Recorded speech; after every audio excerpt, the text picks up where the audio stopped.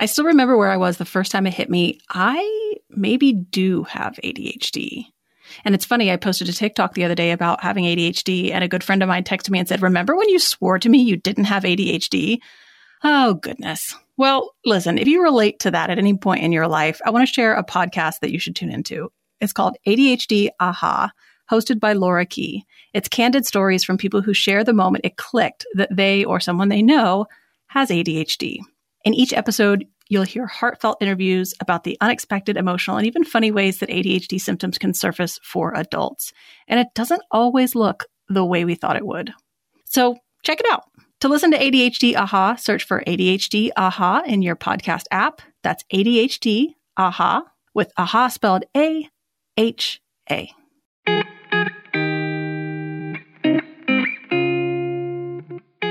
Hello, you sentient ball of stardust. Welcome to Struggle Care, the podcast for today about decluttering and your emotional attachment to items. So I want to talk a minute about this. And I got a question recently where somebody said, do you have any advice for going through boxes of stuff that I'm emotionally attached to? So I was talking on an online video about sort of going through what I refer to as doom boxes. I heard that somewhere, and it stands for didn't organize, only moved. So these are just those boxes of things that we started chucking things in because they had nowhere to go. And eventually we try to get ourselves to go through them and to organize the things. And organizing often goes hand in hand with decluttering. And so when we're talking about getting rid of things, that's typically what we mean when we talk about decluttering. And so I kind of wanted to hone in on decluttering, about how to get rid of things. Because it's not as simple as, do I need it or do I want it? We often have some really valid emotional context to look at there. And so I want to sort of talk about why you would want to declutter. That's important to start. And the only purpose of decluttering is because you feel as though your space would be more functional if you had fewer things in it. I am not someone that believes that minimalism is some sort of morally superior state. I think that you should not get rid of things just because you feel pressured to live a certain way because of a certain aesthetic. But for some people, they feel like minimalism is going to help them. For other people, they are maybe what I call functional maximalists. I always find that the best thing to do before I start is to identify what I am going to do with things that I don't want. And so I will sit down and make a list of places that I can donate to, places that I can sell. And so I'll just sort of sit down and go, okay, well, obviously I can sell stuff on Facebook Marketplace. There are buy nothing, sell nothing groups on Facebook. I have a Goodwill drop off near me. I'll write down the number of a junk hauling company for big things. The Salvation Army in my neighborhood does donation pickup. There is a foster family closet in my neighborhood that takes gently used toys, secondhand clothing stores. There are half-price bookstores. It can really help to sit down and just write down ideas about where these things could go when you decide that you don't want them. And being realistic about, I tend to rely on things that will come to my house and get them. And then I also find it handy to have like a pad or a paper with me for project ideas, because as I'm going through and taking stuff out and deciding how to declutter, like it really trips me up to be like emptying out a closet and then seeing like some sewing stuff and then be like, oh, how cool would it be to create a little sewing caddy, and I could get this and I could get that. And then I'll get totally diverted by a project idea and leave that whole mess there. So I just jot those projects down knowing that I can come back to them, but that's not what I'm doing now. And then make some goals about kind of why am I doing this? Maybe I just want my home to feel less overwhelming. Maybe I want it to be quicker to tidy, whatever. And as we go through these categories of things and we try to declutter, there's lots of different methods. You can go room by room. You can go space by space. You can go category by category. And what I mean by that is you can say, okay, I'm going to declutter my kitchen, or you can say, I'm going to declutter my dishes. And then like you would get all your dishes together, even if they weren't all in the kitchen. And I find it helpful to kind of put everything out. So like when I decided to declutter really anything, let's say children's Tylenol, I had some downstairs, I had some upstairs, I had some in a bin, I had some in a basket, I had some on a shelf. And once I got and really just anything like medications, I realized I had so many medications and I put them together, and then you can sort of pare down from there. And there's really no right or wrong way to go about deciding what to get rid of. Everybody's goals are different. Remember that any amount of excess that you can declutter will make your life more functional. So we're aiming for progress rather than perfection. But let's get down to brass tacks about how do we actually decide how to get rid of things. So when looking at, we're going to pick sort of a category, and I have a download online if you want to go look at this, that'll take you through categories where it'll just tell you like, okay, number 1, medicines. Let's get all of our medicines and look at them. Number 2, cups, all the cups. Number 3, all the silverware. And it takes you through, there's several categories, right? But how do we make those decisions? And I think the first easy step for me, because I am someone whose executive functioning sometimes struggles, I have to take big projects and break them into small, simple, 1-question steps. So my first question I always ask myself when I'm looking at something is it broken? So I remove everything that's broken, expired, anything that's missing pieces, anything that is unusable. For example, you don't need 9 contact lenses cases if you only have caps for 3 of them, right? And then the next thing is that I find that it's really difficult for me to choose what to get rid of. So try flipping that question around and instead asking yourself, what do you want to keep?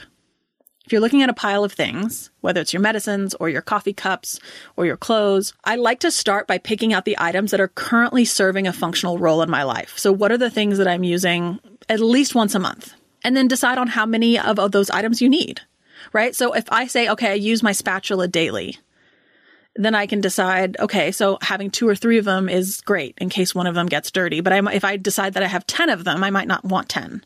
I also use my beauty blender every day, but I really only need 1 beauty blender. Okay. Then we're going to pick out items from that category that are seasonally used. So in my kitchen, it might be like my turkey roasting pan, or in your medicine cabinet, your flu medicine.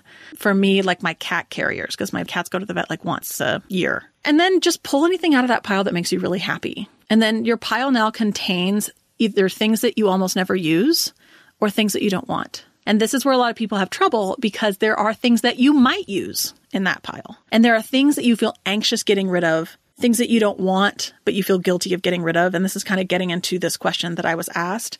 And so before we get to getting rid of sentimental things or things we feel really attached to, I want to give a couple of other questions that are really helpful, which I heard an organizer say one time, can this thing be replaced in 20 minutes or $20? And that's like her threshold for whether she gets rid of something. And you can pick your own threshold. Maybe it's $50 or an hour. Maybe it's 5 minutes or $5. And when it comes to that item, is the bigger benefit to me the freedom of having it gone or the security of knowing it's there? So what is going to be a bigger benefit to me? The freedom of having it gone or the security of knowing it's there? So put another way, like, is the frustration of having this item contributing to clutter all the time better than the frustration I might experience once a year if I don't need it and have to go buy it or borrow it? Because we're really just picking which inconvenient experience is going to be more functional for us mentally. And there's no wrong answer.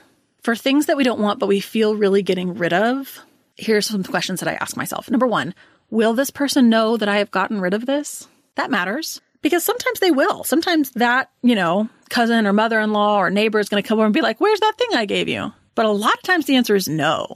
So am I really thinking about something that impacts my social dynamics or someone else's feelings? Or is this purely a discomfort within myself that I'm struggling with? Sometimes that helps me make the call. Okay.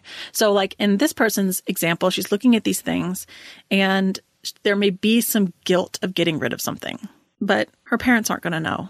It's really just a discomfort she's experiencing. I've never met a free trial I didn't like or a budget I didn't listen to, which is why Rocket Money is perfect for me. And it might be perfect for you too. I love how the dashboard shows me this month's spending compared to last month, so I can clearly see my spending habits. Plus, they'll help me create a custom budget and keep my spending on track. And they send me emails keeping me updated with where I am on that budget. Rocket Money will even try and negotiate lower bills for you, up to 20%. All you have to do is submit a picture of your bill and Rocket Money takes care of the rest. Rocket Money has over 5 million users. They can find and cancel your unwanted subscriptions, and they have saved people over a total of $500 million in canceled subscriptions. Saving members up to $740 a year when using all of the app's features. So stop wasting money on things you don't use. Cancel your unwanted subscriptions by going to rocketmoney.com/struggle. That's rocketmoney.com/struggle. rocketmoney.com/struggle.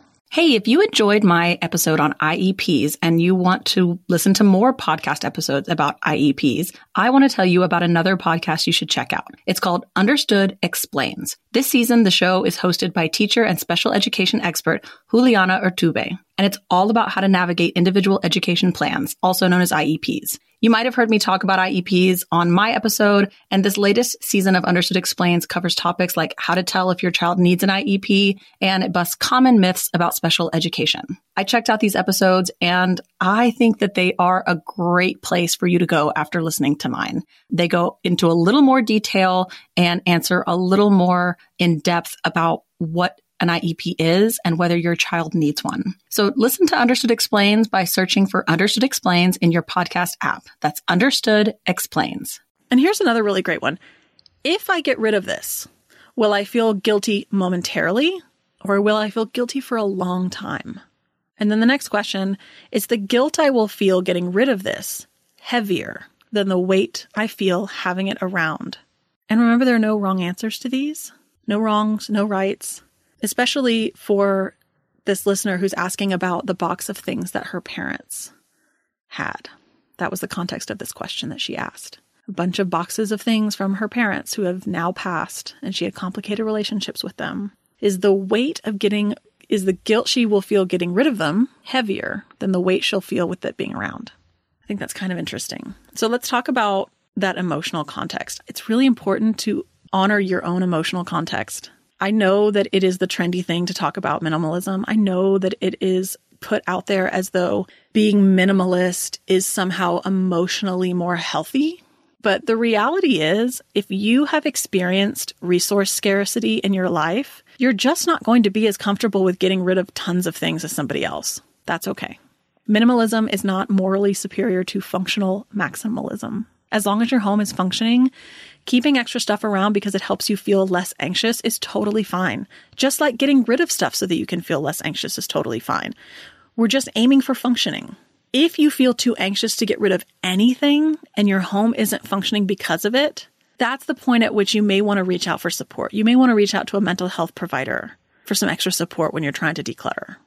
If you've really been struggling on creating a functional home, I think that giving yourself permission to not sell and donate things is really important. To just put them on the curb, to just throw them away.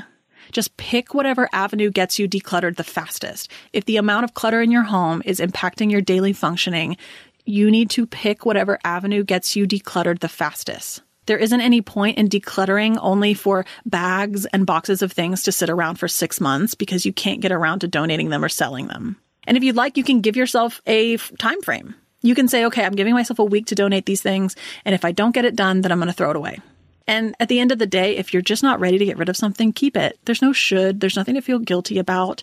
Any progress in making your home less overwhelming to live in, to clean, to function is progress. And I think when it comes to something that you feel emotionally attached to, I always like to say that I want to keep sentimental items out of joy, not out of guilt. If I had a special relationship with someone, I don't think that relationship is honored by adding those feelings of burden and guilt. I want to honor the relationship with joy. And so keep the things that make you happy. However, sometimes we do want to get rid of a formerly sentimental item and realize that it's not the living with it that's hard, but the actual act of getting rid of it. So, for example, let's say that you have 100 love letters that your grandparents wrote to each other. Your grandparents aren't around anymore. They're not going to know whether you have them or don't have them. But it just feels wrong to throw them in the trash. And so first, we're going to take an approach that's not black or white. What if you decided to keep a few select letters and frame them? Put them in a box where they can be displayed or in a scrapbook. That's a place where, because you're not going to be looking at these letters if there's 100 of them in a box somewhere, but you can take pieces of them, samples of them, and display them or honor them in some way. And now you don't need or want the other 88, but how do you bring yourself to throw them in the trash? And I want to share with you something that helped me. I ran into this issue when I was getting rid of some items and letters that I still had from my first boyfriend as a teenager. And this relationship still had and has a very special place in my heart. But I was getting ready to get married and I needed to get rid of some things. And I no longer felt the need for it to have a special place in my house. But I could not bring myself to put those items in the trash. So what I did was I set up a time with a good friend of mine. And I asked her if I could sit with her and bring my box and if I could tell her about all of these items. And we sat together and I opened the box and I told her all of the stories, all of these letters and items and things that really represented the story of our relationship. And I told her all of the beautiful memories and all of the tragedies that relationship held and the impact that it had had on my younger self. And when it was finished, I gave her the box and she took it with her. And while I intellectually know that she probably threw it in the trash, I mean, she's not going to keep my old love letters and sentimental items. It just felt right with my spirit that I was not the one doing so. It felt very honoring. It felt very sacred to honor the memory of that relationship and then to hand over the box and to have that moment of this will always have a special place in my heart, but it doesn't need to have a special place in my house. And so I want to encourage you to think about honoring those things from your parents in those boxes. You don't have to go through any of those boxes if you don't want to. It doesn't have to be sacred. It's just stuff. If you don't want it to be sacred, it's not. And if you do, it is. And so you can put those boxes on the curb without looking at them ever again, and you're fine. Or you can open them up and go through them and invite a trusted friend over and tell them the memories and the tragedies and allow them to take those things from there. So that would be my recommendation. And before I let you go, let me just tell you some things that I've learned about getting rid of clothes, because that is a hard one. Okay, there's no right or wrong way, remember, but I want to tell you what has happened with me for clothes. First step, I remove all clothes that are torn, stained, or unwearable. Number 2, I removed all of the clothes that did not fit. You might be someone that experiences weight fluctuations that go up and down, and you may legitimately need a couple of sizes on hand, but we all know the difference between the functional need for a few sizes and when we are holding on to something for aspirational purposes. You deserve to have a closet that dresses the body that you have, not the body that you wish you had or the body you used to have. Your body is not supposed to fit into clothes. Clothes are supposed to fit on your body. So after we get rid of the things that don't fit us, holding on to any functional needs for weight fluctuations, then I like to move on to removing clothes that are not my style. If you remove the clothes that are not your style, but just set them aside in their own pile, because this is where we're going to be removing gifts, styles that we've outgrown, and most importantly, anything that you bought to cover your body just because you believed that you did not deserve to look trendy or cute or sexy or handsome because of the size or shape of your body. This is the step where I finally pitched all of the oversized matronly shirts that I was using to hide my belly. And then next, we're going to look at our closet and decide how many clothes we would like to have. You can decide. You might want to pare things down so you're not as overwhelmed by laundry or paralyzed by decisions when it comes to getting ready in the morning. You might decide that you love having tons of options and that a big wardrobe is functional for you. You might decide that you have so much trouble with laundry that you need to have 3 weeks worth of underwear on hand in case you don't do laundry for that long. When you have a sense of how big of a wardrobe you want, first pare down your duplicates as needed. For example, if you have 7 pairs of jeans, you might decide that you really only wear 3 of them regularly, so you can get rid of 4 of them. You might also decide that having 3 blue sweaters is not necessary. However, you might decide that jeans and blue sweaters are your favorite comfort outfit and decide to keep all of them and get rid of other clothes instead because you just want to wear jeans and blue sweaters every day. And if you find that after steps 1 through 3, you don't have enough comfortable clothes for a functional wardrobe, or you don't have the budget to invest in more clothes, now you can add back in some of those clothes that fit, but just maybe aren't your style or not your favorite, because you can take a long-term approach to, when you buy something that you like, that fits you well, sort of swapping it out for that old thing that's really just existing in your closet. And that's how I deal with clothes. So I hope that that is helpful. Again, if you want a checklist of those categories and some tips, you can download those on my website, strugglecare.com. But I hope that that has helped you with your functional space journey. Until next time.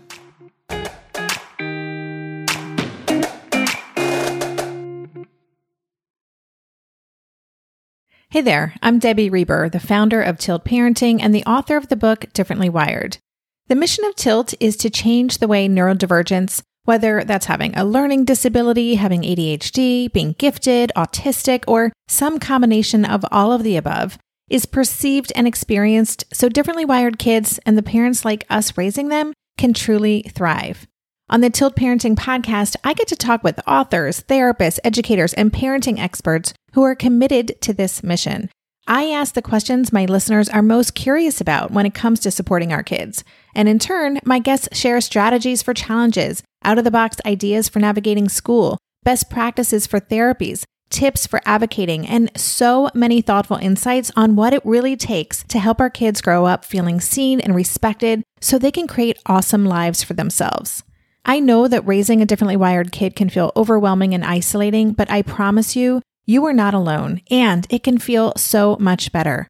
If you're on this parenting journey, come listen to Tilt Parenting. Together, we can shift this paradigm and show up for our exceptional kids with hope, possibility, and joy.